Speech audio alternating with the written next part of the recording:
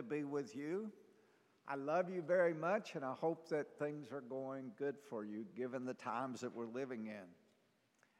We're now full swing into the season of Advent, and it's during this time of year that we particularly focus on the life-producing effects of hope, peace, joy, and love. You can live a lifetime on those four. And one way that our family of faith does this is through the Advent wreath, as we see back there.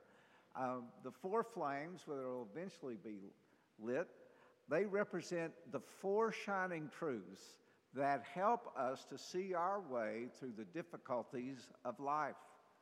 And my hope for you this evening, particularly during this season of Advent, is that you will allow these 4 points of light to dispel the darkness of COVID and any other circumstances that cast a shadow over you today. Let's reflect this evening on the flame of radical hope. I don't call it just hope, I call it radical hope. And as I was thinking about that, it reminds me of the second Sunday of Advent 79 years ago. 79 years ago. Do you know what that is? Do you remember it? Well, listen how one person recounted it. I was in the 4th grade. It started out as a normal Sunday morning. My sister, my mother, and I were dressed up in our Sunday clothes and standing at the door waiting for my father so that we could walk to Mass, as we did every Sunday. And my father suddenly said, "Come and listen to the radio." As we did, I noticed that my father's face was very somber and very serious. I couldn't hear exactly what was being said because of the static, but after my father turned it off, he looked at my mother and said very sadly, Pearl Harbor has just been bombed. We are at war." Now, that was 79 years ago. I share that story with you this evening because we know that, just like today, people came to Mass that morning seeking a reason to have hope. Think of getting ready to walk out the door and hearing that news. And they came looking for hope. And interestingly, that's been my Advent quest this year. Amidst all of the difficulties of this year, I'm looking to see how that Advent homilies have changed during those years when everything wasn't peachy, when everything wasn't prosperous, when we were not living on easy times or good things. And so as we come here this evening, maybe you're feeling like we're at war with COVID or some other difficult situation in your life. Let's spend our remaining time learning how that we can add radical hope to our lives. The first and foremost thing as we hear the heroes of our faith, and most importantly, our Master speak to us in his words, is to grow in your relationship with Jesus. Grow in that relationship because, as Paul put it so aptly in the letter to the Hebrews, he said that in our relationship with Jesus, we have this hope, which is described as an anchor for the soul. It is firm, he said. He said this hope is secure in our lives. It'll keep us from moving. Have you ever gone fishing and you're trying to stay in one spot without an anchor? You can forget it. It's not going to happen. You gotta get somewhere, get something that's secure and firm, or you're just going to go all over the place. And that's who Jesus is. See, Jesus is our friend no matter what it is that we're experiencing in life. He listens to us. He watches over us. He cares for us. As a matter of fact, he's closer to you than you are to yourself. And that's pretty close. He understands you. He understands your personal circumstances more than you'll ever know. And here's the good part about it. He wants only the best for you. That's the really good part. He loves you and he cares for you. So what we have to do if we want to gain a sense of hope in the midst of the troublesomeness of life, it is to embrace more fully our relationship with Jesus, continue to grow in Him.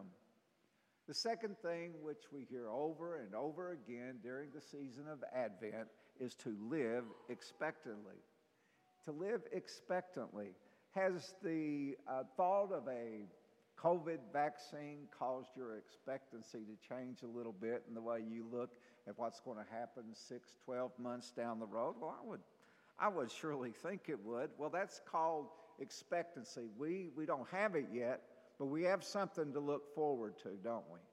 And when we have something to look forward to, what it does is we don't resign life. We don't check out of life. We don't flee or give up from life because we know that help is coming through hope. And it's that way with Jesus. Jesus expressed it, though, not just on a COVID level. He expressed it on the grandest level of life, meaning everything in life. He says, go on living expectantly. And what are we expecting? What is it we're waiting on? We're waiting on His return. We're waiting on His return. And because of that, we don't have to resign life. We don't have to give up hope in life, but we can keep going forward. Jesus said, you do not know the time I will come, but He says, I will come. Do you hear any doubt about that? Well, we don't know the time, but He definitely says, I'm going to show up. You can count on that. It may be in the evening. It may be at midnight. It may be at morning. But what Jesus said to us, it doesn't really matter. What matters is to watch and be prepared and to live an expectant life, one that can overcome all the hurdles in life. The third thing is to wait and be patient. We're not good at that. I'm not good at that. Are you? Waiting and patience, it's not a part of our life today. When we have a crisis, we like to deal with it, get it over with, and go on. Guess what? If you haven't learned already, there's some things don't work that way. And usually they're the hardest things in life. They don't work that way. You can't control those things in life, but you can be hope-filled. You can have hope in God, and you can wait, and you can be patient. Because once again, it gets back to this theme of expectancy, where someone said it this way: we can laugh when tears are still in our eyes. Isn't that a beautiful thing? See, God always gives His best. Always. Always. This is the message of the saints.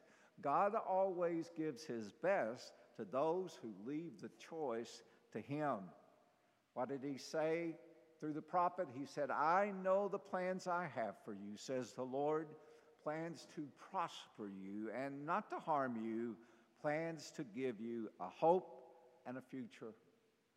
The fourth thing to increasing radical hope in your life is to persevere.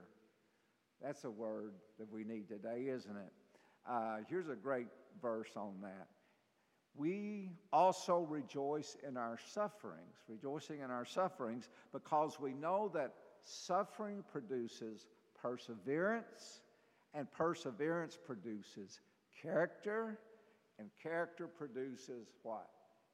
Hope. See there? Do you see how perseverance leads to hope? As we persevere, as we build our character, we begin to be confident in life, not because of who we are, but because of who God is. And when we build that character into our lives, we have hope. And we can have radical hope. We can hope, as Abraham said. Paul said of Abraham, we can hope against hope, meaning that when there doesn't seem to be even a glimmer of hope in our situation, we can still hope because of whose we are, that we are the children of God. So persevere, he says. He says, when you're at the end of your rope, have hope. Tie not on, because God is a God of miracles, and He's holding the other end of the rope. And He's not going to let you go. Final thing is to praise God. And that's so important in hope. as you think about the transcendence, the holiness, the grace, the mercy, the love, and it goes on and on and on about who God is, we praise him, and our hope in him is strengthened. What did Isaiah say? He says, those who hope in the Lord will renew their strength. They will soar on wings like eagles. They will run and they will not grow weary. They will walk and not be faint. You know, at most every funeral mass that I've ever presided over, we always sing On Eagle's Wings. Why is that?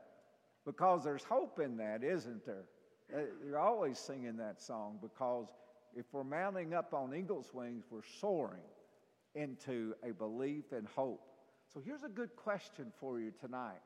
What kind of bird are you? What kind of bird are you? Remember that God says you're an eagle.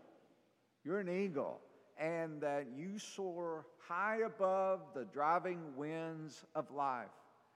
And while many others may see a hopeless end, you can praise God in an endless hope.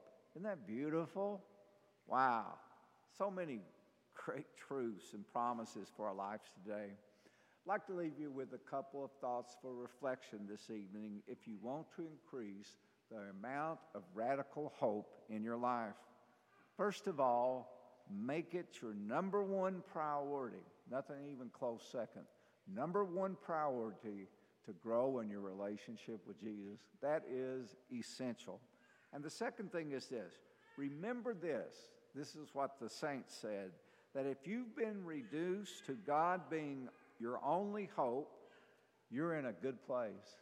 You're in a good place. I go back to the Pearl Harbor incident. Admiral Chester Nimitz, he was put in charge of the forces, the Pacific forces after this. And a couple days later, he's in Pearl and he's reviewing all of the damage that had been done. And a reporter comes up to say and asks him, he says, well, what do you think of this hopeless situation? And here's the man that's going to lead the nation in this war. And what does Nimitz do? He journals things, so he wrote this down, thankfully.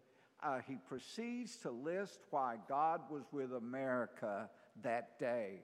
And then he gives 3 critical mistakes that the attack force made that blew them out of the water, that kept them from having the victory that they wanted to see.